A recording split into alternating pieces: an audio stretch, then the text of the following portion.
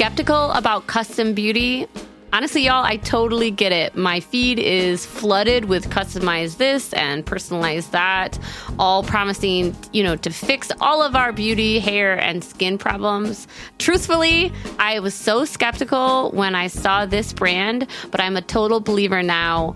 When Prose says custom, they actually mean it. Their products are no gimmicks, and your formula couldn't exist without you. Each and every bottle of Prose custom hair care and skincare is made to order and personalized with unique blends of naturally powerful and proven effective ingredients to meet your needs.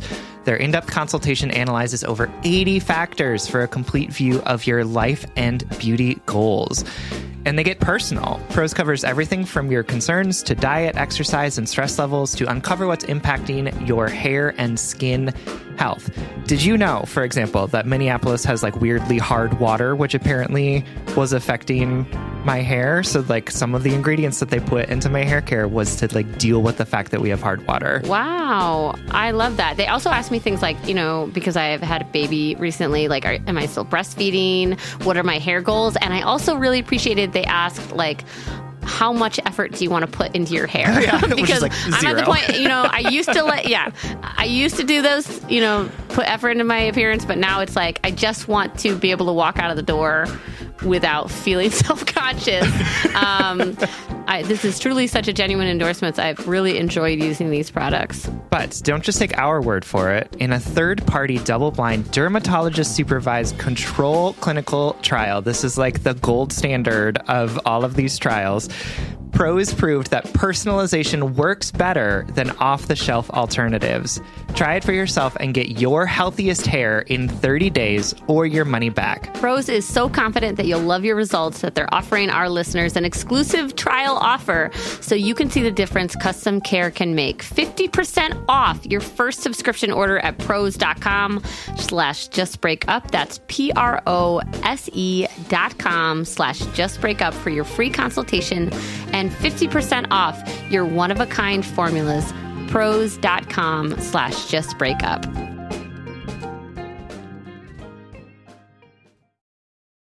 This episode is brought to you by Visit Williamsburg. In Williamsburg, Virginia, there's never too much of a good thing. Whether you're a foodie, a golfer, a history buff, a shopaholic, an outdoor enthusiast, or a thrill seeker, you'll find what you came for here and more. So ask yourself, what is it you want? Discover Williamsburg and plan your trip at visitwilliamsburg.com. Hey friends, you've got 2 weeks to get your tickets to our Brooklyn live show at the Knitting Factory on Thursday, February 14th. Tickets are $15 in advance or $18 at the door. You can find all the information you need at our website, justbreakuppod.com. We hope to see you there. Crushed it. I hope Spencer keeps that in. Okay. Welcome to Just Break Up, the podcast about love, heartbreak, and all the relationship advice you don't want to hear. My name is Sierra DeMulder. And I'm Sam Blackwell. This week, we're going to tackle topics like looking around and saying, how did I get here? Which is the story of my life. Missing your best friends and being a cheater. Yeah, right? But first, we just want to give you our Surgeon General's warning, which is that we are not qualified to do this podcast. Absolutely. We have no qualifications outside of the fact that we are two human beings with flesh sacks and hearts. Okay, flesh sacks is a thing we don't need to say again. This is all to say, please take our advice as you see fit. We are not professionals. We are just here to offer our humble musings to hopefully shed some understanding and maybe some laughs on the incredibly rewarding but mostly confusing experience that is love. Welcome to episode 78, Sam. I'm so glad to be here, Sierra. Good. You always feel I always feel like I have to welcome you here, even though we've been sitting in the studio for 30 minutes together. Uh-huh. Yeah. Okay. But now we're here. Now we're here together in 78 in partnership. Right. Doing this podcast. Right. Okay. Cool. What's the check-in topic? So this check-in topic. He's going to surprise me for the first time. I know, right? This is exciting. Okay. It comes from JB Dating is Hard, who is writing from Massachusetts. Okay. And basically, JB asks, how do you not freak out about coming on too strong in the beginning of a relationship? And they write, I've already texted that person today, so I feel like I can't like their Instagram post, or like, I retweeted that tweet, and so now like I have to wait a day before I DM them about this thing. Like, how do you parse through that, and like how do you get rid of that anxiety?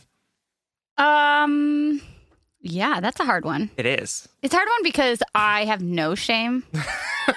And I would do all of that and then some. That's right. Sierra comes in strong. And then just never relents. I think I came in strong with you. You were like, who's this bitch working at the coffee shop 12 years ago? And I was like, hey, do you want to be friends? We have the same birthday. Here's a book. I also write poetry. I've done drugs. That's like, right. Will you please come to my summary. slam poetry show? Yeah. And I was like, hell no. First of all, but then I would did. never call it slam poetry. But y'all, he did come to my poetry shows, and Sam is notorious for crying at my shows. It's true. It's like a denotation of success in my heart. Oh, that's so sweet. I mean it, honestly. Well, yeah. You know, I feel emotions. I just don't like to show them. Right. So that when I like force him to, which is the podcast, essentially. Oh, absolutely. Okay. Anyway, after laughing at our own jokes for 10 minutes, let's get to the check-in topic. In all seriousness, though, I don't totally relate to this question in that I just, for some reason, in my physical makeup, don't have that sort of anxiety. Because if I like someone, I am overflowing with like for them. I want to show them that. And if they don't reciprocate interest in my like, then I tend to be very sensitive and pull back. So I kind of am literally not qualified to answer this question. How about you start, and then I'll ride on the coattails of your success? So I want to just say, like, this is a hard question because I feel like in so many things I'm like, oh, that's not real. Like, that's not a real thing. But I do feel things like of the internet, like, explain that for a little bit, because like the rules of engagement. Yeah, like the rules of engagement that we have made up, like particularly on social media, are like are very weird. Strange. Yep. And I feel like a lot of people actually adhere to them, even though I don't understand why. Where people would be like weirded out if you liked a picture from 2 weeks ago, which is like, why are we weirded out by that? If someone is like someone is looking at our feed and is like, oh, that's a cool picture, I liked it. Like, why is that creepy? Yeah. Or like called strange? Creeping, because I would literally call it creeping. But like, I for sure scroll back through people's photos. Absolutely. And especially if I'm dating them. Yes. I go back to several relationships ago. Or it's like if you follow someone, like why wouldn't you go back like a year, like scroll through their feed and be like, oh, that's a fun picture. Like why is that considered a weird and creepy thing to do? The internet is so weird. I've been thinking nonstop about that article that you suggested last week. I know, right? Ugh, okay. Anyway, but you're saying you want to say that those rules of engagement aren't real, but you know that they are. Yes. Or at in least some that way, people, like a lot of people adhere to them. Yes. And I think that really makes it hard.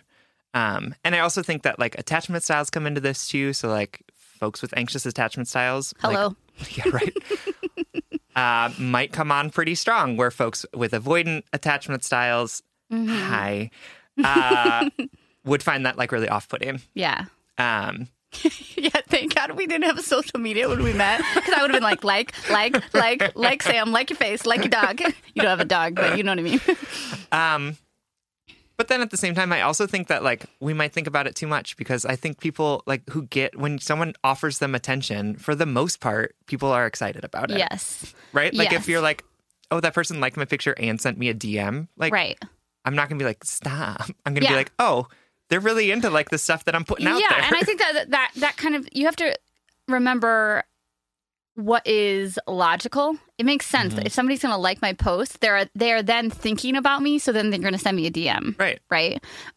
Literally, you can say things like, "Hey, I was thinking about you. What about this?" Like, that's charming and endearing. I crossed your mind. That's cute and a little sexy. Yeah. But do you think that there is something to be said about like when you can feel people not engage with that interest? You know, maybe people with more detached attachment styles. Yeah. Or maybe they're like cooler than you. Let's like break that facade. Yeah, right. Just because someone's not showing their emotions or interest, or simply just because they're not expressing themselves or active, like liking your shit on Facebook or whatever, Yep. that doesn't mean that they're cooler than you. Like, I don't know when the trope of not expressing joy or interest or your feelings became cool. I don't know when apathy became cool. Well, because it relates to shame, Oh, right? yeah. Like Brene Brown talks about that. Yeah. Like the apathy, the like foreboding joy is the armor we put on to keep ourselves safe. Yeah. And like we as a society value that because Yeah. we value shame as a motivator. Oh my God. And it's monetized. Yeah. Shame is monetized. For sure. Ugh. I know. Anyway, well, I think that sort of weirdly summarizes all of our advice. Yeah, right. Like, don't have any shame. Uh-huh. You be you, Buttercup. That's right. And if they don't, like, how about this? What is most important is authenticity. Mm-hmm. Are you thinking about them today? You can tell them that. If they're Yeah. not interested in you, then you know that they don't deserve the space in your head that they're taking up. That's right. But don't worry about coming on too strong. Agreed. Just be an excited person. It's cool to be excited. Yeah, honestly, I think that at the end of the day, like people who are living their lives most authentically and are really comfortable with themselves are what people are attracted to. And so Right. if you want to DM that person and like their Instagram photo and send them a text in one day, if you own it and you're like, Right. I have no fear or shame of this, I'm not like criticizing myself or like hyper analyzing this. I'm just like living my best life here. Like, I think that is actually something that people find attractive. 100%. I am so attracted to authenticity. Me too. And if someone did all of those things to me and was just like, hey, like, I liked this and I sent you this DM, but like, it's just because you're on my mind today, I would be Totally. like, oh, that's sweet. Thank you. Totally. I also think I'm trying to like recall a meme I saw that I can't remember, but it's something like, if you don't want to play or don't play games or something, like something more eloquent than that. But that's the foundation of it. And while I loathe that Yep. as like a brand, I agree that like we only have to follow the rules of the games we choose to play. Right. And so if you don't want to play the game of like coyness, coolness, Yep. fake internet like suaveness that doesn't exist, then don't play the game. For sure. And I think what's really hard about that is that because then you're like, well, if I don't play the game, then I'm not going to get this person that I really like. Right. But the reality is that like if that person is going to require you to play the game in that way, like, do you really want to be with them? Like, Yeah. do you want to constantly have to be thinking about like, how am I showing up? Do I have to pretend to be cooler than I am? Do I have to pretend to be less interested than I am? Like, that doesn't sound like fun. So if this person is requiring you to play this game in order for you to be in their life, it's like a question of like, well, is it really worth playing it then? Right. Yeah. Right? Like if you don't want to, if it's not authentic to you, if it doesn't feel real, then why are you spending the effort trying to get into this good person's good graces so that you can continue to play the game in order to be with them? Right. Exactly. I totally agree. The last thing I'll say is I think the way everyone relates and interacts on the internet is different for everyone. So just Sure. because like I like 37 of Sam's photos, right, and he likes 7 of mine, that's not true. He likes most of my pictures. I do thank you. I notice. But just because we interact differently doesn't mean we are incompatible or don't love each other. We just sure. have different forms of expression, and that's true of all layers of love and humanity, but it's also true on the internet. Yep. People relate to the internet differently. That's right. And like love languages, right? Right. Like people interact with the internet and interact with people on the internet differently. Right. And it doesn't mean that any one way of communicating is the right way. Right. It just means you have to be understanding of what their motivations are and why they're doing it. Right, totally. Cool. Do you want to get into some letters? Let's do it. I almost lost my train of thought earlier because I noticed that Sam brought a kombucha into the studio, and that seems like surprising to me. It's surprising to me. Is it? Yes, because I think that if you Sam Blackwell, saw like a mother kombucha in its organic form in someone's like pantry, that's disgusting. you would flip your shit. But I also eat chickens, and I think chickens are disgusting. Yeah, so. no. I respect you for drinking that. I'm not pro or anti kombucha. I have no big feelings about it. But one day I'm going to show you what a mother looks like. No, I don't need to. Okay, let's get into our letters for real this time. All right, this letter is from Will I Get the Rose. Two names. Two names. Will I Get the Rose. Got it. Who's writing from Pennsylvania. Hello, Sam and Sierra. First of all, I want to thank you for your hard work and advice that you constantly give us lost souls in love and friendships. I've listened to so many of your podcasts, and you can be truly inspirational in your words of wisdom. I love the friendship that both of you share, and your personal experiences are incredibly helpful. Even though I am a mental health professional, I still enjoy hearing a refreshing take on all topics and relationships that you give. I appreciate you. Thank you. So for an attempted brief synopsis of my situation, bear with me here. I was in a relationship for over 2.5 years. My ex, please give him a fun name. Ooh. How about Spammy? Great. Spamuel. Spamuel. Spamster. Spamstonite. Yeah. Okay. Spammy. Love it. Spammy. My ex and I were together in a committed relationship, lived together, and had a whirlwind relationship. We started living together pretty quickly and fell for each other fast. It was one of those situations that you hear about from other people where, quote, you just know when someone is into you, they want to be with you, and they show it. I'd say that we had a few good months, and then a few things happened which made me suspicious of some women who he was, quote, friends with. Over time, there were a lot of lies that I caught him in regarding these women, specifically one, such as spending time with her and talking with her via text. Despite these happenings, I loved him very much and believed that I was in a mature relationship with him. We would talk out what was happening, and he would always convince me that these people were just his friends. I tried to set guidelines for the friendships, but he would not always stick to them. For instance, you can be friends with girls if you want, but let me meet them or get to know them. He would do this for some, but not all. Throughout our relationship, we discussed and planned our future. We were a big part of each other's lives, and I didn't doubt that we would end up together.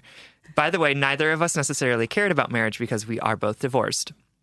I was overall happy with him and felt like we were in it for the long haul, always supporting each other's dreams, having fun, and enjoying our time together. This past winter, we had a pretty rough patch where my ex said that he was not sure about our future together, out of what seemed to be nowhere. His mood always tended to change in the winter months, so I was not surprised that he started to shift in his mood, but his thoughts of not being sure about us were hurtful and not expected. We then decided that we were going to put a lot of hard work into our relationship and began to go to therapy and focus on our growth. I believed that our relationship was getting better and better as the days passed. We'd talk about this together and both agreed on overall improvement. We seemed genuinely happy. Midsummer, something changed. He once again told me that he was unsure about us, and we took a brief break about a week apart. During this time, we were meant to think about whether or not we wanted to be together and determine if our relationship was sustainable or not. I thought that it was, but he had other ideas. After this week apart, he broke up with me. I was truly devastated, the kind of hurt and pain that feels like paralysis. Over the next 2 months, we saw each other periodically, but still texted often. We had to move out of our apartment, and we both got our own places. The times we would see each other were emotional, to say the least. We would still have sex and have deep conversations about what happened in our relationship, yet we would still have fun. He admitted to me that when we were together, he had cheated on me for about a year with one of the girls who was his, quote, friend. He told me that he wanted to be honest with me and apologized profusely about his actions. A few weeks later, he told me that the real reason he left me was for someone else, an old friend from college. I knew that he had been talking with her over the last few weeks of our relationship, and so this was not surprising, but I also didn't believe that he would leave me for this girl. Something was telling me that this was being used as a part of an excuse, or maybe that he had tried to convince himself of this to make things easier. After another week or so, he told me that he wasn't sure he made the right decision about us and needed some time apart to figure out if he made the right decision. I told him that I would need time as well because I too had a lot to think about with all the information that he had been sharing with me for the past month or so. After a few weeks of us not seeing each other, he became more and more persistent about us getting together and spending time together. He knew I went out on a few dates, which he hated. He told me that us being apart obviously wasn't working and that he wanted us to spend some time together to see how it goes. After about a week of phone calls and texts about the topic, I finally agreed to see him. We went out on a date and truly enjoyed ourselves. After this, we talked about dating each other and seeing how that goes. This means that we can both see other people and determine if we want to be together or not. We've been doing this dating thing for a few weeks now, and it has had its ups and downs. We are attempting to keep communication open, and I think that he is finally being honest with me about what is going on with his life and him. He continues to date the girl that he left me for, but I cannot tell how he feels about her. Oh, I can. I am not sure if he even knows. He still tells me that he loves me and we continue to have good times together. I am putting forth a lot of effort to work on some things personally that we had previously discussed in our relationship. He says that he is proud of the progress I'm making individually. By the way, I am seeing a therapist on a weekly basis, and she is helping me work through a lot of my own challenges and supporting me in making decisions about this relationship. The hardest part that I have in all of this is intense feelings of jealousy when he is with this other girl. I get the feeling that over time, he is not going to want her anymore and is just going to realize that I am the one who he is meant to be with. But this situation is tough. I am attempting to be patient and figure out what I want as well. I continue to try to go on dates with other people, but I'm finding that my heart isn't in it. Sometimes I feel like I'm on a dating show in all this. Will he pick me? Who will I pick? Because my ex has a hard time making commitments, he has cheated on many of his exes, I am concerned that I am either just supporting a bad habit of his where he wants more than one woman at a time, and or that even if he decides he wants to be with me, this is something that will continue up in the future. I know that there are a lot of things that he needs to work on in therapy, which he has identified and we have discussed, but for some reason, he says he is not ready to go on his own. We continue to talk about this more extensively, and I think that he's starting to understand how this could be really helpful. I mean, as a therapist, I think I get why he is afraid to go. But honestly, I think that it would help with the deep-seated issues that are coming up in him with relationships. You can lead a horse to water, but you can't make him drink it, you know? Or date you exclusively. Sierra. I'm sorry. I would really like for this to work out because I still have the love I've always had for him, and there are so many good qualities that exist in our relationship. I have always been someone who sees the best in people and fear that I have once again fallen for someone's potential instead of who they really are. There are a few people who are close to me who know what is happening, and they are all supportive, but cautioning me about the situation because they don't want to see me hurt again. What should I do? So finally, to my actual questions, have you ever been in a situation like this before or know someone who has? How would you suggest I navigate what is happening? Do you think I'm wasting my time here? Do you have any advice on how to get him to want to go to therapy on his own? Do you think there is a potential for this cheater, commitment-phobic person to change? Can a leopard really change its spots? I'm looking forward to hopefully hearing my letter on your podcast. Thank you for all of the love and kindness that you are always sharing with your listeners. Sincerely, Will I Get the Rose? Oh, Will I Get the Rose? Thank you so much for writing and for listening and for your eloquence and explaining this very painful, very long situation. Absolutely. Right? This is the type of relationship that really seeps into all aspects of your life, I feel like, where you are just constantly, not on eggshells, but like constantly waiting for the shoe to drop or constantly waiting for something to fall into place or it's you're in a heightened state of maybe like dulled anxiety. For sure, yeah, because like everything feels like it's outside of your control. Yes. And you're just like in a holding pattern being like, am I doing the right thing to get the outcome that I want? Like, I relate in many ways and have been in similar situations with people who are seeming to be unable to commit to me. Yeah.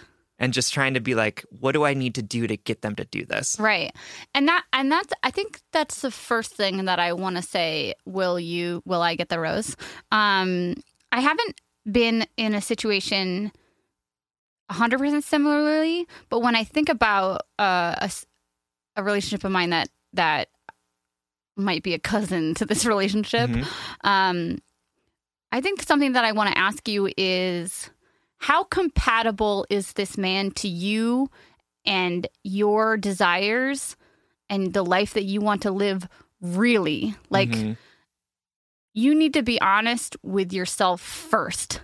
Wholly and truly, you need to be honest with yourself about this situation fully. You need to take stock of what is in front of you as honestly and as bluntly and as no kid gloves, 100% as harsh as you can to yourself, and truly say, what about this man is compatible with the life that I am trying to build for myself? And what I don't want to see on there, on that list or whatever, is the quality time that you've spent together in the past. Yeah. I don't want to see the potential of the future. I want to see hard facts, traits about him, about your life, the vibe that you guys have together, like concrete things that you can stand on. And why I'm saying this, will you get the rose? I always want to say that. Will you get the rose? Yeah, will you get the rose? Is because the relationship that I stayed in for so long after infidelity, there came a point where I lost track of what I actually loved about that man versus what I was trying to cling to, the idea of him, right? Yep. And I was trying to make it all worth it. I was trying to make it all fit, because why else would I put myself through the suffering of 2 years or whatever if it wasn't all worth it in the end? But if I in the middle of all of that, if Sam had said, Sierra, write a list about what makes him compatible with the life you're trying to build right now, I would have been like, I don't know, he has like lungs, you know, like he has teeth, he can make me laugh, you know. Yep. Those things were true. Like, there were qualities about him that I liked, but he didn't reflect the life that I was trying to build for myself. Yep. So in that moment, I could say, well, what am I holding on to? And I feel a little challenged by this letter because possibly because you wrote it so eloquently, you know, and that, like, I feel torn and I don't feel like this man, even though he sounds like he has a lot of issues right now that he's working through and whatnot. Like, we could put in a bunch of sass there, but I won't quite yet.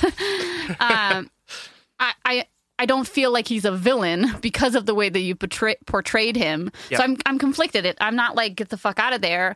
But at the same time, I want to know from you, like, why are you in it still? Yeah. Sincerely and bluntly to yourself, why are you staying? Yeah. I mean, I think... Because if you're staying out of fear, get the fuck out. Right. Or if you're staying because you put so much time and energy into this relationship, or if you're staying because it would be embarrassing to admit defeat. Like, right. Those are all human and real responses. Absolutely. But they're not strong enough to stand on. No. And so, Will, I want to give you some outside perspective. When Sierra and I read these letters, we often put like notes at the top to help us remember sort of what the content of the letter is when we're Sam's reading are the and best. sorting. Yeah. Mine's like cheating, yeah. or, you know, like, haha, this is funny. But Sam's are very eloquent and smart. Sometimes. But I want to read what I wrote to you. The blurb, we can call it. Because I want you to see what I saw when I read this letter. Yeah. Which is, dude broke up with her, and now they're, quote, dating while he dates the girl that he left her for. Period. That's the summation of this relationship. Yep. And I say that, and I don't want to dismiss all of the nuance and all of the complications and all of the feelings and all of the things that are going through both of you right now, right? All of that is very real. It's very valid. But from an outside perspective, this man broke up with you, left you for another woman, and now you are continuing to date him while he dates that woman. And let me add one more thing that that settled in my body that became real. He cheated on you your entirety of your relationship. Right. Like that. That's it, because your letter was written so eloquently and with great empathy and understanding. Absolutely. But let's just say it from an outsider perspective. You were with a man who was continually cheating on you. He says he did it for a year, but who knows? Right. And then he left you. And I had red flags immediately listening to this letter when the first time, like in the January, he was like, I'm having doubts about our relationship. To me, and this is honestly because I have done the same thing, because I'm a terrible person, or what was a terrible person. Yeah, we'll get into that in the third letter of this episode. Yeah. I have, in moments of infidelity, when I thought maybe I wanted to be with someone else, I've said, I'm not sure about our relationship. And the things that we leave out in those sentences are because I'm interested in another one. It's so bad. It's so bad. It is. Oh, young Sierra was such a dick. Anyway. But she was so pretty and wild. That was the sickest, meanest burn. She's so pretty and wild. Like, that's like the least. Back then, I would be like, oh my God, thank you. Yeah, I know. And now I'm like, oh God. Anyway. Yeah. So. Yeah. So like that is the how this situation is playing out. Like brass tacks, that is what it looks like to us. I wonder, like, you're going to therapy weekly, which sounds awesome. And it sounds like you are doing the head and heart work to become a better person. But right now, how I read this letter is that you're doing all of that head and heart work on his terms for him. Yeah. For this relationship where he has this, where you have acquiesced all of Great your power, word. right? Like you have, I'm sorry, this is really harsh, but you have willingly said to him, you are the person who gets to decide the terms and parameters of this relationship, and I have no voice in it. This is why Sam is my co-host. I would have been like, so you guys are cool. Maybe he'll get better. Yeah. Will, you are an actor with choices in this relationship, and you are choosing to let him decide every aspect of it. And Sam, oh my God, are you ready? Yeah. Let's talk about how we have been culturally conditioned to prioritize love, the essence, embodiment of love over mental health. Yep. Career choices, cutting people in and out of our life, like weird family obligations. Like right now, what I hear is I am holding out the hope of this love over all other things in my life. For sure. I am prioritizing this sick, if not sick, let's say insufficient love, because I would argue, no matter how eloquently and you can say they write this letter, Will, and with great empathy, you're still hurting. This is still not enough. It's obvious that there's turmoil in your heart. Yep. But despite all of your eloquence, you're hurting because you're prioritizing the potential of this love over your own wellness, your own growth, and future healthy love. Right. Ugh, that sucks. I know it does. And And it's I like, would too. I would too. Ugh, that's the worst part about love. I know. And it's also like, I want you to value your own feelings in this. Like you write about like how you're feeling jealous about this person as if it's a bad thing that you are feeling jealous that the man that you love is going on dates with the person that he left you for. Let me be really shady. Yeah. And say the woman he left you for probably doesn't know you guys were dating when he got together with you. That is probably very real. But I just I want to say to you, like, yeah, of course you feel fucking jealous. Like, the reality of that situation is so awful for you that why would you not feel that way? Like, the jealousy that you're feeling is not a bad thing. It is a very normal, natural response to the situation that you have decided is okay for you. Oh, God, I'm so triggered right now. Because you know another thing that like, kept me in that relationship with that person that you hate? Is the idea of the other people getting him and getting the good side of him. Do you know what I mean? Like, I was over here like, I'm the suffering one. I'm the one you cheated on with. But these women you cheated on me with, they get the cool, suave, hip you that is so charming and so good at flirting and like good in the sack, if I'm being honest. You know, and they get that polished version of you, and you get to keep your dignity with them. And whereas me, it's like, there's no justice. There's no justice in this situation, Will. No. Ugh. I wish there were. Yeah. But here's another thing. We should make like a court of love. All I want to do, I was going to say, all I want is to be Judge Judy. That's a lie. All I want is for you to be Judge Judy. I'll be your bailiff. Don't pee on my leg and tell me it's rain. Yes. The one thing I was going to say before we went on that weird court tangent is you asked us specifically how your partner, Spammy, we forgot his name. Spammy. How you can get Spammy to go to therapy. Guess what? You can't. No, you can't. And he's not going to magically be able to love you better if he does. And here's the thing, Will. admitting that you have issues is not the same as admitting you have issues and then working on them. Oh, let me do a little dance. Like saying that you're an asshole who is dating multiple people at the same time, even so neither triggered of them by you right now. wants it, is not the same as saying, I'm doing this and I'm going to be doing things to be better. And like Will. Sam is glitching. I'm glitching. What has he done? Name one thing that he has done to make this relationship better for you. Yeah, work for you. Name one thing for me. Because I can't name one from your letter. I can name a bunch of things that he has said are issues.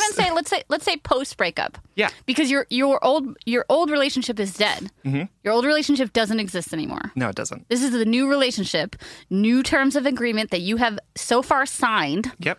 You know, when you like sign up for like an app and you don't read the terms of agreement thing. Except for in this case, you read the terms of agreement and you said yes to them. All right. We gotta be nicer because this is like, it's making us laugh, honestly, Will, because we're both so triggered. Like I cannot stop thinking about the dude that I keep talking about. No, and absolutely, like I would also see myself in this exact same situation. Like I am yelling at myself right now. Like, wake the fuck up. Yeah. Why are you living with your ex for 2 years? Like, what do you think is going to happen? That was a really weird part of our friendship. I was like, so this is still happening, eh? Uh-huh. Yeah. Anyway, Will, you deserve better than this. Period. You absolutely do. Right. And like life isn't perfect. Love isn't perfect. Relationship takes work. You're a mental health professional. You know about this. Absolutely. But this person is not working for you. Mm-hmm. He's not working. It's not. I really love when our listeners write in and they say, I try to work on my relationship like me and my partner versus the problem, not my partner versus me, right, or whatever. Yep. And I don't see him as your partner in this. I don't see him as a teammate.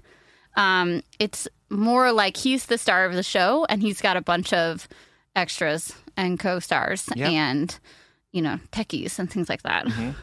And I think, not to shit on people who are in open relationships or not even to shit on people who have infidelities. Skip to letter 3 in this lineup. We've been kind of like scoffing at this dude, but here's the reality. My ex, he's going to make someone really happy someday. For sure. And there were things about him that I really loved. Mm-hmm. And he did really kind things to me and made me happy for a while. Yep. And he was really patient with me while I was totally falling apart because he cheated on me. That's right. Yep. Yeah. And I think, you know, this dude that you're seeing, Spammy is his name, is trying the best that he can. Yeah. With the tools and resources he has available to him. Like, I don't think that he's like being an evil person. Yeah. Right? He is a person who is apparently ill-equipped to be able to show up for one person authentically. Yeah. But the question is then, Will, is his best enough for you? Yes. And I want to say this as one bleeding heart caretaker to another. Yeah. His needs are no more important than yours. Mm-mm. And Sam just said he's doing the best with the tools that he has, but sometimes some people's best isn't good enough for us. Yep. And that's okay. That is not a cue for us to help them get better tools. Right. It's a cue for us to strengthen that authenticity muscle, to lean into that discomfort and say, you know what, this is not a safe, sustainable, nurturing environment for me. Yep. And therefore, I'm going to take myself out of this situation, but I wish you well. For sure. I wish you the best. Like, go leech off of another woman. Financially and emotionally, if we're talking about my situation. Yes. But this is really hard. And and we give tough love on this podcast because we love all of you, all of our listeners, and all the people who write in so much. We know your value, and we just get so hurt, I think, when we see that people are undermining their own happiness, when people are not valuing themselves in the way that we know that they should. Right. And I think that's why we get so worked up about these things, because we want to protect all of you. We want to be like, No, you deserve better. You absolutely do. And so we also recognize that like this is And really hard stuff to We can do be in real more life. blunt than Yep. your friends and family can be. Absolutely. Because like you can get mad at us, but like But also like there's very little nuance in our relationships. Right. And so like things that your friends might say, we want to be able to shake you into a new Yep. understanding. for sure. Yeah. Yeah. You said that really well. But we know how hard this is. I'm sorry that you are going through this and that you are constantly in this place of low anxiety and just heartbreak all of the time. Give yourself a breakup. Yeah, right? Like, I don't think you guys had it fully. And of course he's going to be jealous of you dating other people. Right. He has to deal with that discomfort if you have to fucking deal with him still dating the woman he left you for. That's right. Oh my God, men, I can't even. Male listeners, I love you. I love you. I love you. Let's be better. Thank you, Sam. I couldn't get into my eloquence there, so Yes. Okay. But Will, we know this is hard. we love you. We love you. Give yourself the gift of a breakup. Yep. We love you. Thanks for writing. Thank you so much. All right, y'all know that Sam and I record every single episode of Just Break Up virtually, so I literally see this beautiful person on Zoom like multiple times a week, and every time Sam pops up into Zoom, I comment on their outfit. And I swear, like 99% of the time, I'm like, oh my God, that outfit is so cute. Where did you get it? Sam says Quince. You too can upgrade your wardrobe with luxury essentials at unbeatable prices. Quince is here to transform the way you shop with a range of high quality items priced within reach. That's right. They have 100% Mongolian cashmere sweaters for $50, organic cotton sweaters, washable silk tops, and timeless 14-karat gold jewelry. And the best part, all Quince items are priced 50 to 80% less than similar brands. By partnering directly with top factories, Quince cuts out the cost of the middle person and passes that saving on to us. And Quince only works with factories that use safe, ethical, and responsible manufacturing practices and premium fabrics and finishes. I love that. Y'all have heard me talk about my leather bag that I use as both a laptop bag and a diaper bag. And I love it because honestly, it looks really cute in every single circumstance that I use it. Indulge in affordable luxury. Go to quince.com/justbreakup for free shipping on your order and 365-day returns. That's QUINCE.com/justbreakup to get free shipping and 365-day returns. Quince.com/justbreakup. All right, Head and Heart workers, you know I'm all about tackling our money shame and becoming fiscally empowered, regardless of how much money we make or how much debt we have. I think it's such a crucial step in our own self-acceptance and empowerment. That's why I love that today's episode is sponsored by Rocket Money. Rocket Money is a personal finance app that finds and cancels your unwanted subscriptions, monitors your spending, and helps lower your bills. With Rocket Money, you can see all of your subscriptions in one place, and if you see something you don't want, you can just cancel it with a tap. You never have to get on the phone with customer service. They'll even try to get you a refund for the last couple of months of wasted money and negotiate to lower your bills for you by up to 20%. All you have to do is take a picture of your bill, and Rocket Money takes care of the rest. Rocket Money has over 5 million users and has helped save its members an average of $720 a year with over $500 million in canceled unwanted subscriptions. And listen, we always talk to you about like conflict styles and open and honest communications, but honestly, save your energy and get Rocket Money to cancel those subscriptions for you. Stop wasting You money. don't need to practice that. Yeah. We don't need to do head and heart work with like customer service representatives. You know what I mean? Like, just like use the middle person. Just get Rocket Money in there to help you do what you need to do.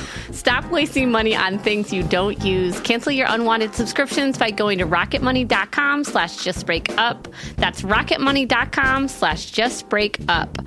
rocketmoney.com/justbreakup. All right, our next letter comes from Alias S, who's writing to us from the South. Okay.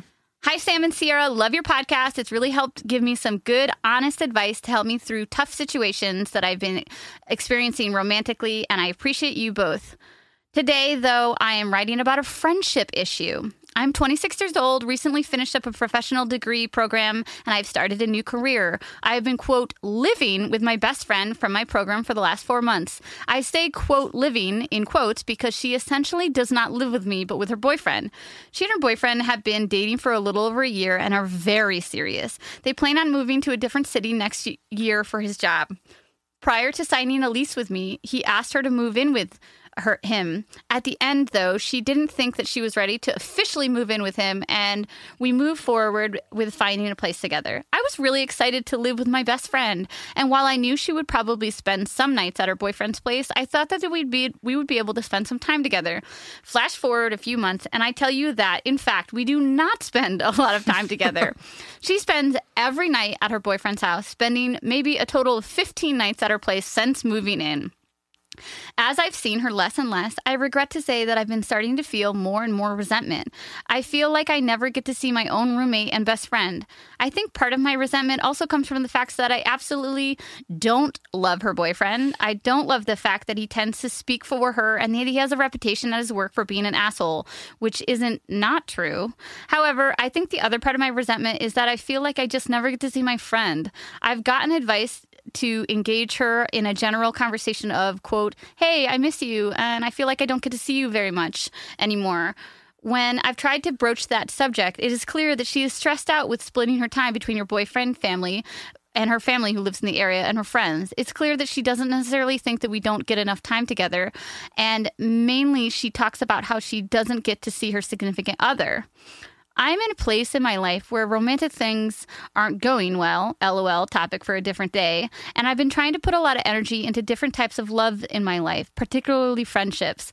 However, I'm living in a city across the country from my family and most of my best friends I've made in my life, so I've been feeling really lonely, and I don't have a lot here for me except my new job, although let it be known that I'm actively trying to make friends at my job too. That's why I was particularly upset when my friend told me she was going to sublet her room starting in January and move in with her boyfriend. I played it cool because she was doing it for financial reasons, but I know she wouldn't move in with him for just free rent. I'm really hurt by this. It feels like it wasn't that she actually wanted to live with me. It was just that she wasn't ready to live with her boyfriend. Despite her actual intentions, I can't help but feel like she was just using living with me as a convenient place to store her stuff until she was ready to move in with him officially.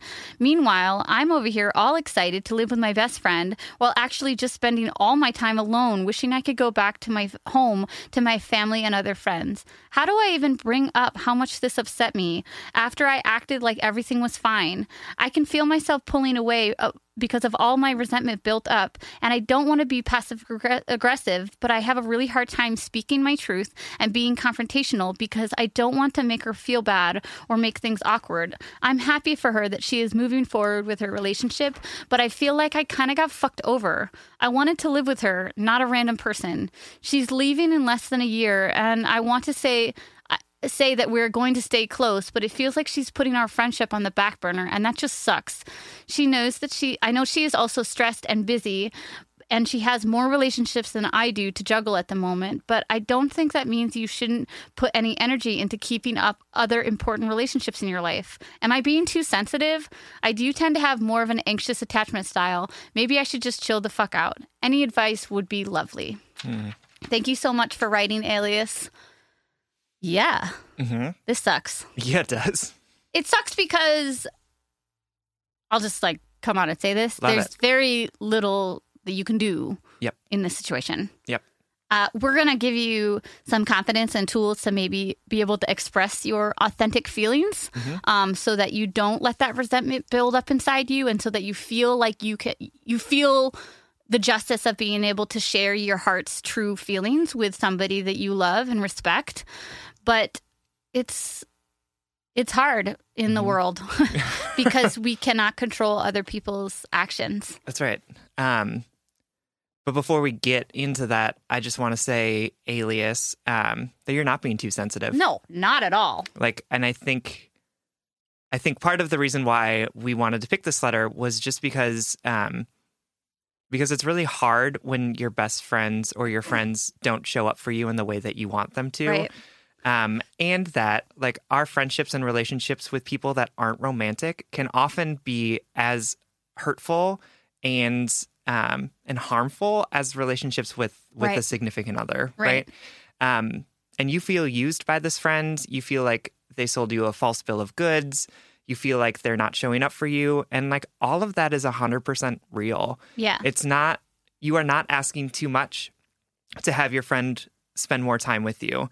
You are not asking too much to have your friends prioritize your relationship with them. Right. Those are all very natural and normal things for you to ask for out of someone who is important to you. Right. And so I want to just give you the validation of knowing that that this shitty situation, even though it's just with a friend, it can feel as bad and can be just as hurtful as a relationship with a significant other. Right. I totally agree.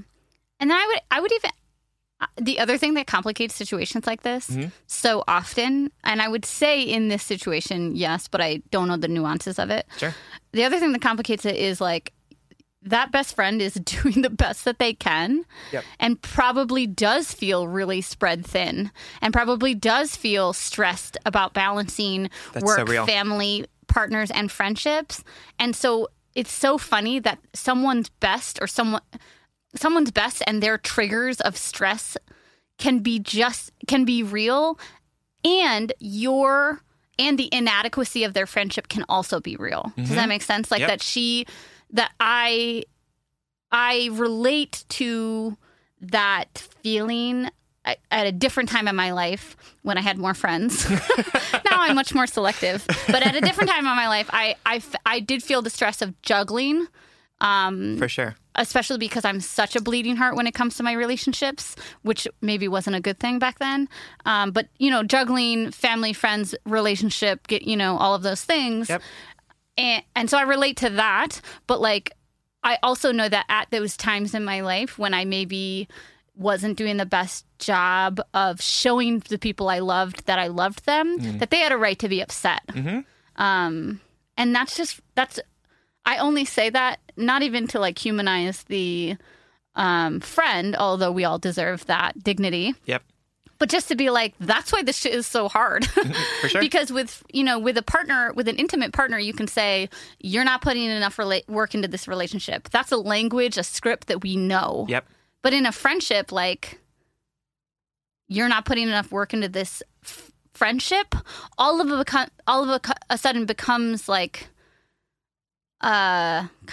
messy and you become the the crazy needy person who's obsessed with me. yeah Right? yeah exactly. Oh, totally. I was trying to find an more eloquent way to say the assumption over time and things like that. For sure. And I think there's actually a really good Ask Polly letter that actually talks about how friendships are really difficult because we don't have a shared language and definition around how friends are supposed to show up for each other. And some folks are oh, if you're my friend, that means that you take me to surgery Right. and you're there if I need you because my goldfish died. Right. Every single thing, then I will call you and you're supposed to show up. And for lots of people, it's no, friends are nice to fill the void of Life. but they're not that important to me, right? I can leave this friend behind and find a new one, and that doesn't make me sad because of the way that I view friendships. And we all have different definitions of what friendships should look like in ways, in romantic relationships, there are nuances and difficult definitions and Well, you think about our love languages. Right. I wonder if there are friend languages. Right, but even with friendships, society values them differently than they do romantic relationships, and so so even the shared language that we've developed around romantic relationships doesn't happen in friendships. Right. And that makes it really hard to navigate, especially when you suddenly find out that the person that you considered your best friend and you are speaking entirely different languages around Totally. what this friendship means to both Totally. of you. And want to like validate that. And I want to Yeah. like raise it up as being like, we can all do better with ourselves and with our friendships. Totally. Yeah. I hope that's comforting. Yeah, me too. Because I mean, I just looked at the letter to think about what else we wanted to cover. And I want to talk about maybe how to lean into that conflict and Yep. how people with anxious attachment styles can sort of forgive themselves for asking for more. But it's hard. Like, we know what's going to happen. I mean, I would guess that this move is going to happen. Yep. And I would guess that maybe some distance is going to come into your friendship I think so too. just because of time and space in life. That's just what happens. But that doesn't mean it's not sad or hard. Right. Yeah. Yep. It's I think that at this point in my life, I'm kind of used to the fact that my life will always look different from the life I had 5 years ago. My friend group will, Yep. that what you explained earlier, I don't like to have my friends come and go, but I do understand that people come in and out of our lives at different times, and they leave them for different reasons, like space or time or whatever. That's something that I've had to come to terms with, because I get a little nostalgic about people leaving and changes in relationships, and that sucks. It does. You're going through that now. Yeah. And it also sucks to like have a big apartment and have nobody there. Yeah, or have a stranger. Yeah. The one thing I wanted to say was like, hopefully you become friends with that roommate. Yeah, right? Ooh, if I'm being Hopefully they're positive, cool. right? Yeah. Yeah. But so I guess my advice for you, Alias, isn't about really getting your friend back. I think you talked about in the letter how you have sort of talked about these things and said, I want you to show up more. And your friend has been like, I'm not going to. Yes, but she said it like, oh, I'm so stressed. I'm spreading out. I'm so spread thin. Yes. But we can translate that into like, I'm not going to do that. Totally. And so I guess my advice for you, Alias, is to mourn this in the same way that you would mourn a romantic relationship that is coming to an end, right? Yeah. Because it is on par with that, Yeah. right? Like the end of a good friendship or the end of something like that can feel just as heartbreaking as a relationship ending. Totally. And you have every right to grieve it. You have every right to be resentful. You have every right to journal about it and therapy about it. Like, this is a real thing that is happening to you. And you have the right, and you should take the space to mourn it in the same way you would a romantic relationship.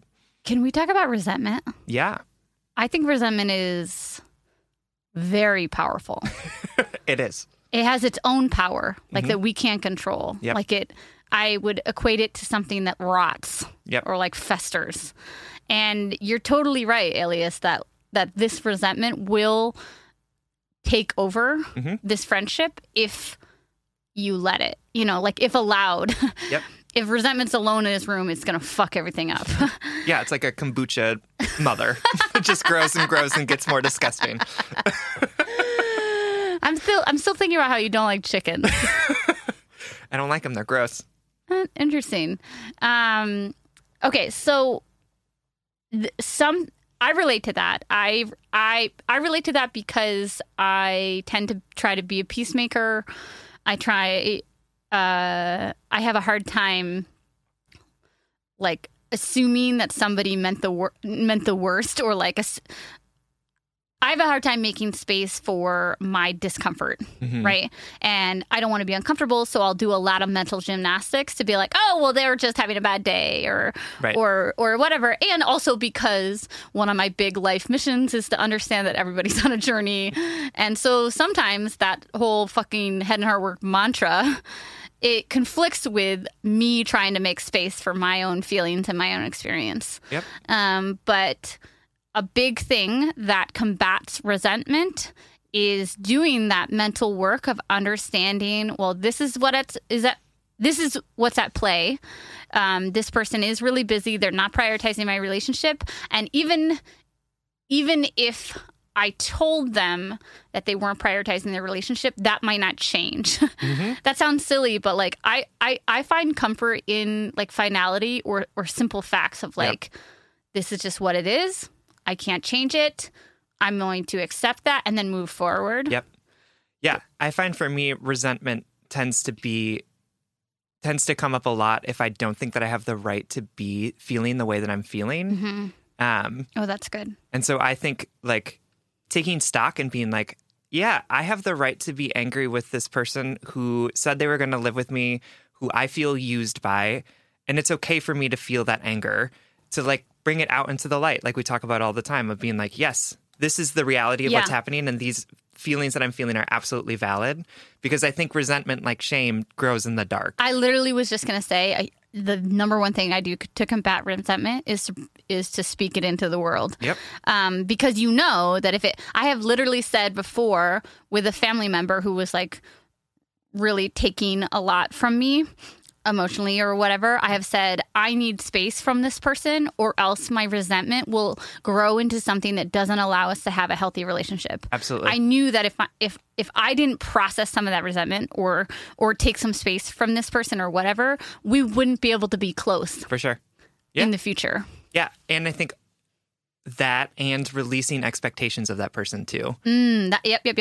Being like, This is what I know I can expect from X, Y, and Z. Yes. And I wish that person health, happiness, and for them to be at peace, period. Yep. Right? Like that's all I ask of them. Right. And so it's hard to say that when you have had these expectations of this person in your life who you thought was going to be great and wonderful and you were going to spend all this time with. Right. And it sucks that that's what you have to do. But I think giving yourself the validation of recognizing that your feelings are real, that the things that your friend did to you were hurtful, no matter what their intention was and no matter what they're saying, and also saying, and I can't expect any more of them. Right.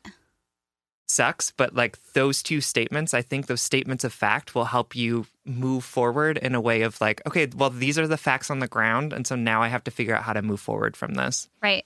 And we'll close by just giving you a really simple script. I think I've talked about this moment in the past. Several years ago, I think I was like 24, 3 or something. My father was in a terrible motorcycle accident. Right. And he broke his hip in 2 places. But I was and it was very scary for our family, especially because my father is a contractor and he was, out of work for a very long time. Right.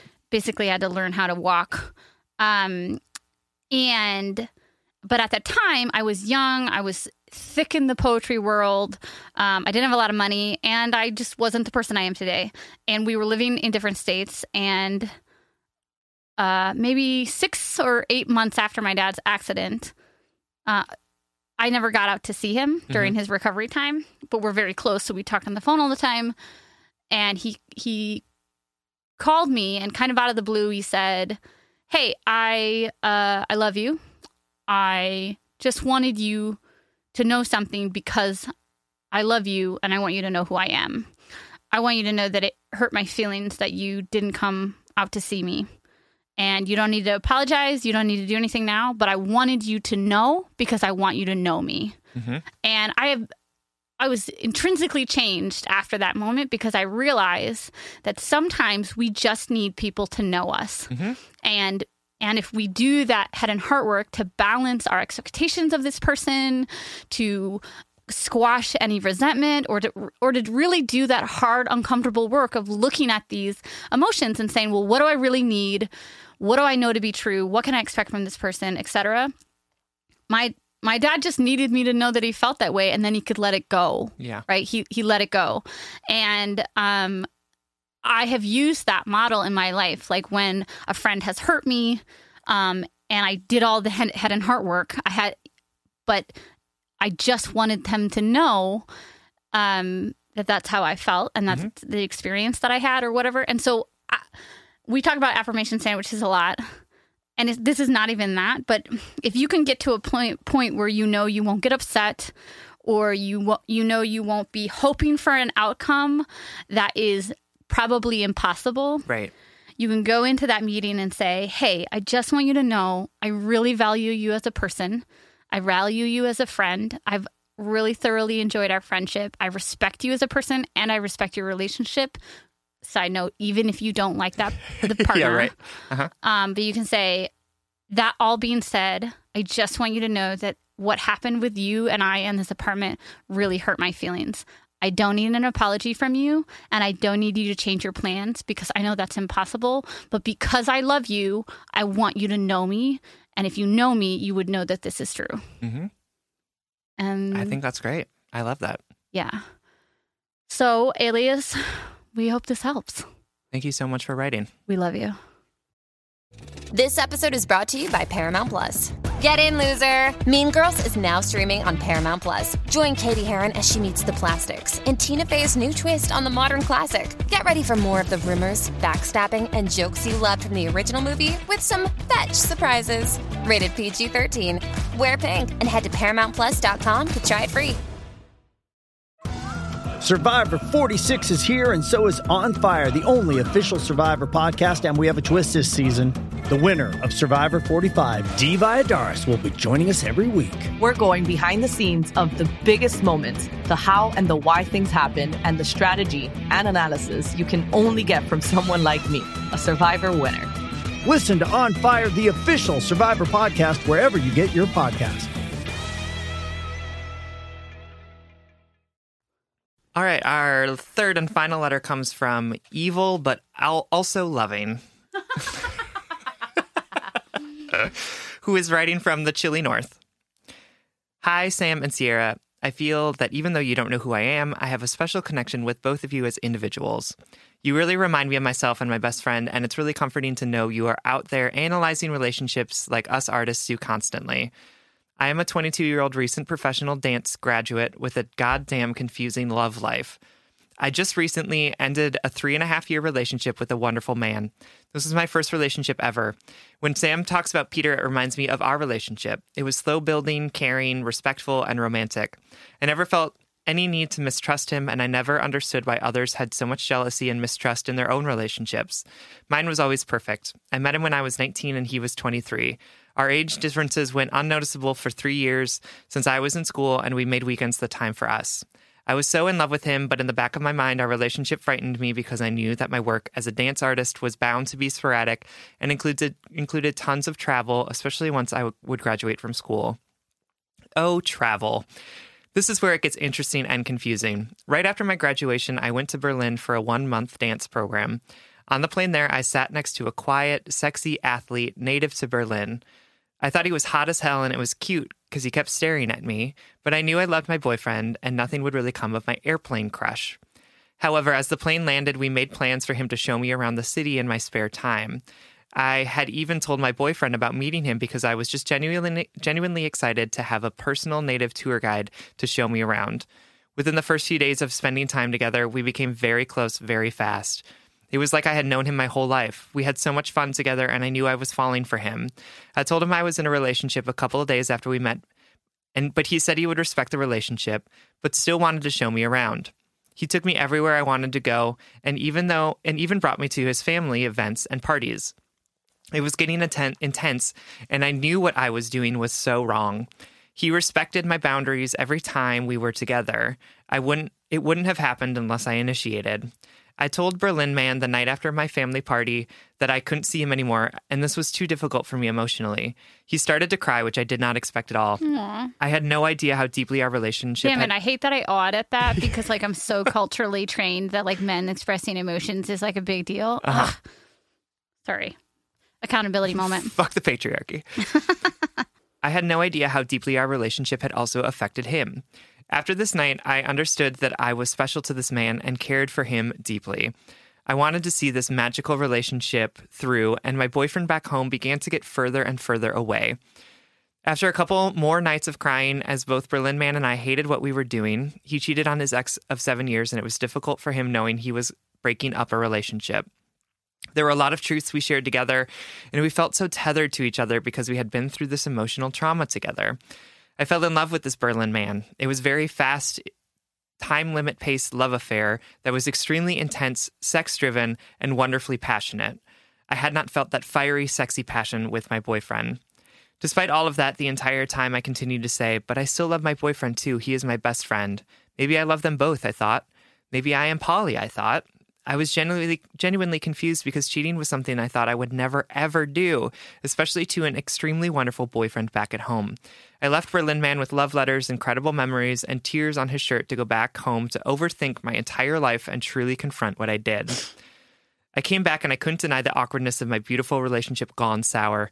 The fantasy world I was living in came crumbling down around me. My boyfriend straight up asked me about Berlin Man because he was sort of aware that I was with him, and I really neglected our texting the time that I was there. I couldn't tell him. I denied anything had ever happened. He deals with a lot of anxiety, and I couldn't break all that we had built together. I would rather have this weight crush me than to let him know the truth and just completely destroy him. I feel like I did this to us so I could bear the burden.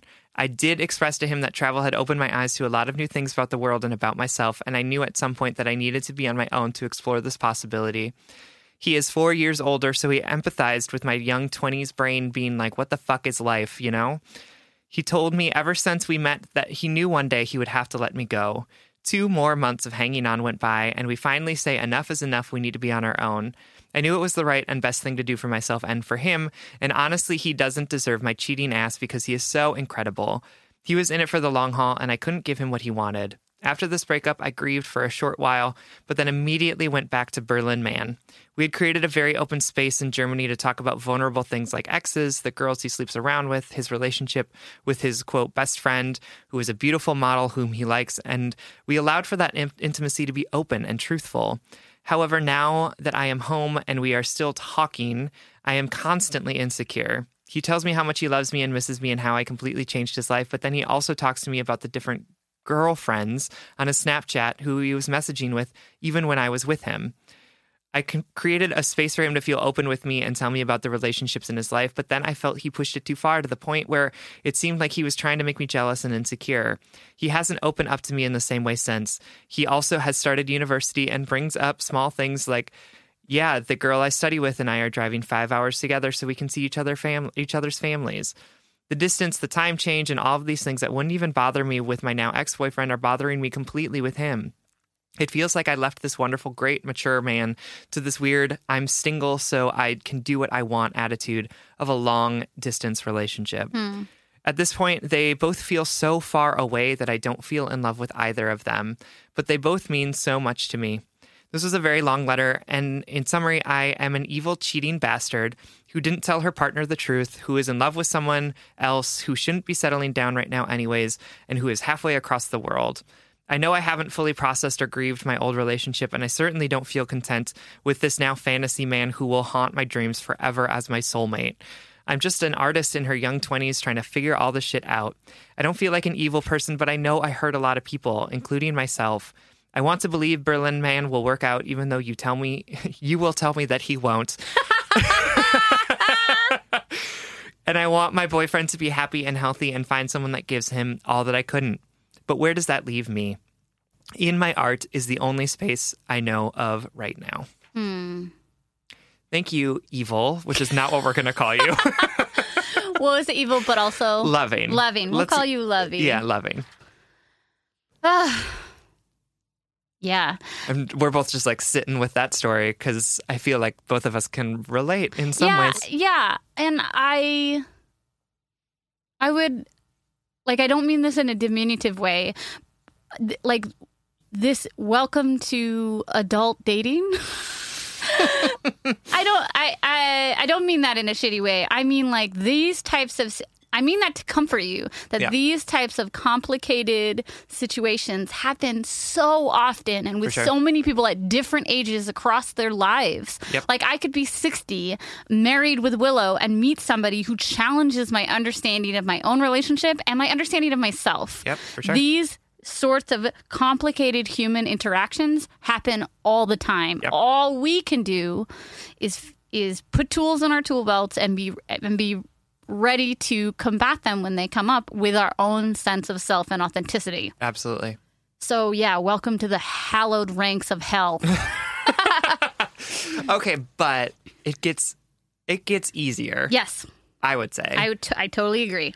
And I think one of the things that has helped me the most is really identifying my identity of myself and the things that I value and want out of life and relationships. Totally. And because of that, it has been easier for me to identify things that are hella tempting, but not good for me. Yeah. And to say, like, I know that seems like the best thing in the world right now, but my values, what I am looking for, is not that. And I'm going to recognize that and say no to that temptation. And further down my road of self-discovery, the farther I got down that road in my life, whether linearly or not, Yep. The less I needed other people to get to know myself better. Oh, for sure. Right? Yep. I think that a lot of the dating I did when I was younger was to experience life, to figure myself out. And now that I learn how to love by loving. Yes, exactly. And I feel like I feel so smart when you quote me. You're welcome. Now that I'm older, don't get me wrong, I still do that for sure. Same. But I do that less, and Sam's right. Now that I see those little like sparkly temptations of like, you could learn a lot about yourself with this hot babe on a plane. Yeah, right. I'm like, nope, not going to do that. Going to go back to my house and go to bed at 8:30 with my girlfriend. Anyway, this is all to say, been there, and it's hard. And right now I think you're feeling maybe some anxiety because you had these two good things and you might feel like you couldn't keep either of them. And this weird middle ground that you're in right now doesn't feel as good as the time that you were with either of those people. Right. Yeah. And so that's what you're feeling more than anything. But what I want to point out to you is that I wonder if you were at your peak happiness with either of these people, right, or if you were experiencing a level of like euphoric high, especially with the Berlin Man, of like getting to know someone magical in a new city. That's like, oh my God. I'm having like heart palpitations just thinking about it. Yeah, hot international sex with a stranger. Oh my God. Seriously, like you fly to the city that you don't know. You meet a person on the plane. What are you, Elizabeth Gilbert? Yeah, seriously. And then you like spend this whirlwind month with them where it's like you're meeting their family and they're like, you're in the city that you don't know and everything's magical. And because it's on a timeline. Oh my God. So stressful. It's like literally like summer camp. Oh my God, summer camp kids are so weird. They would always come back from summer camp and be like, oh my God, my summer camp friends. And I was like, you knew them for 2 weeks. How did you bond this quickly? So just so everyone at home knows, Sam was just as skeptical and shady as a 10-year-old as he is now. He's like, oh my God, authentic connection in 2 weeks? Impossible. Listen, I went to camp once and got hated it. Beat up. So I hate that story, but I also kind of love it. So if any of you are wondering why I am the way that I am, that is it. Oh, God, that is so real. Right. They're like, bonding time, and you're like, oh. Yeah. Uh-huh. I get it. And this is why you don't like group activities. Yes, exactly. Oh, my God. That one summer camp is explaining so much. It was not just that summer camp. It was a number of things that taught me that people are awful, and you should avoid them at all costs. That's why you love the podcast, because it's like we get to reach people, but you don't actually have to reach them. That's right. Like it's just you and me in the fucking closet studio. Your studio is not a closet, Spencer. It's very nice. It's very nice. Yeah, he's new lighting. Oh my God, he got new lighting, y'all. It's so fancy. It's crazy. Bougie, I would say. But like he does spend like 10 hours a day in this. Right. But like each of the light bulbs are all like they can change colors. Yeah. So you can like take a picture on your phone and then it's like a color profile based on a picture. Right. And right now the studio is Scully's face. Yes. From X-Files. Anyway, going back to the letter. Lovely or loving. Yeah. No, so like just wanted to say justified that you would fall into this like crazy whirlwind romance because like literally every ingredient was there to make it this like intensely beautiful and magical experience. And you're not a bad person for falling for this person, especially like I think for people who have never cheated, that's just in their DNA that they would never do that. Or maybe they were not given the right opportunity with the right person and chemistry. Yep. And that's not a justification, but I'm I'm beyond the point in my life where I expect people to be perfect at all times when they're experiencing something for the first time. For sure. Like, I'm not talking about dude from the first letter here. Like he had his little volley into that. Spammy can go back in the can. Right. Exactly. Knew that name would come in handy. But like how we respond to experiences we've never had before. For sure. We have to be a little bit more forgiving on ourselves to know that, like, when I was younger, when I was your age, Levine, I thought that I would be the person I would be for the rest of my life at age 28. I thought I would be married with kids by 28. Yeah. And I thought, more importantly than those weird milestones, I thought I would be done being myself. Yeah, like you would just be out. like set in stone and be like, this is who I am. Right. But that actually doesn't happen. It doesn't happen. And you continue to learn yourself through life experiences. And sometimes those life experiences are choices that we regret that we know hurt people. That's right. And we're not out here saying, like, it's okay that you did that. But we are saying it's okay that you did that. Mm-hmm. Yep. Now you have an opportunity to grow, change, be accountable, and do things differently in the future. That's right. Yep. Yeah. TLDR for all of my advice. Break it off with the Berlin guy and don't go back to your ex. Yep. That's mine too. Why? You tell me. You're more eloquent than I am. I don't know that that's true, Miss Poetress. Yeah, but I'm over here like spammy, and you're like, well, in a Brene Brown book, I'm eloquent on paper, but off the cuff, That's legit. out the gate, Out the bat Yep. is the way that we said it Yep. before. No, the way that I said it, Sam. I'm trying to be No, here with you. I in like this the royal moment, we. in partnership. Yeah. For me, friend, I don't see a way in which either of those relationships works out without significant amount of growth and time for processing. Yeah. And I think it's going to be really hard for you to sort of come to terms with the things that you've done if you are continuing to be holding out for this Berlin man. Yeah. Because I think that the Berlin man is going to be a really good distraction for you from having to sit in the gross, awful pain of like thinking about what you did and why you did it and how you're going to not do that again. Oh my God, I just had a realization about like getting to know yourself too. It's a lot more uncomfortable to get to know yourself by yourself. Yep. Like on your own. It's a lot more fucking fun to get to know yourself with someone else. Mm-hmm. It's just more fun. Yep. Like it's like, oh, fun, we're gonna go on a date, or we're gonna have this conflict or this conversation, or I'm gonna meet their family. I'm gonna, like, it's fun to get to know, to travel down that long journey of yourself, Rumi, with another person. By yourself, you're like, wow. I suck, or like, what is, that solidarity, that singleness, that aloneness, it's way less exciting and way less distracting. For sure.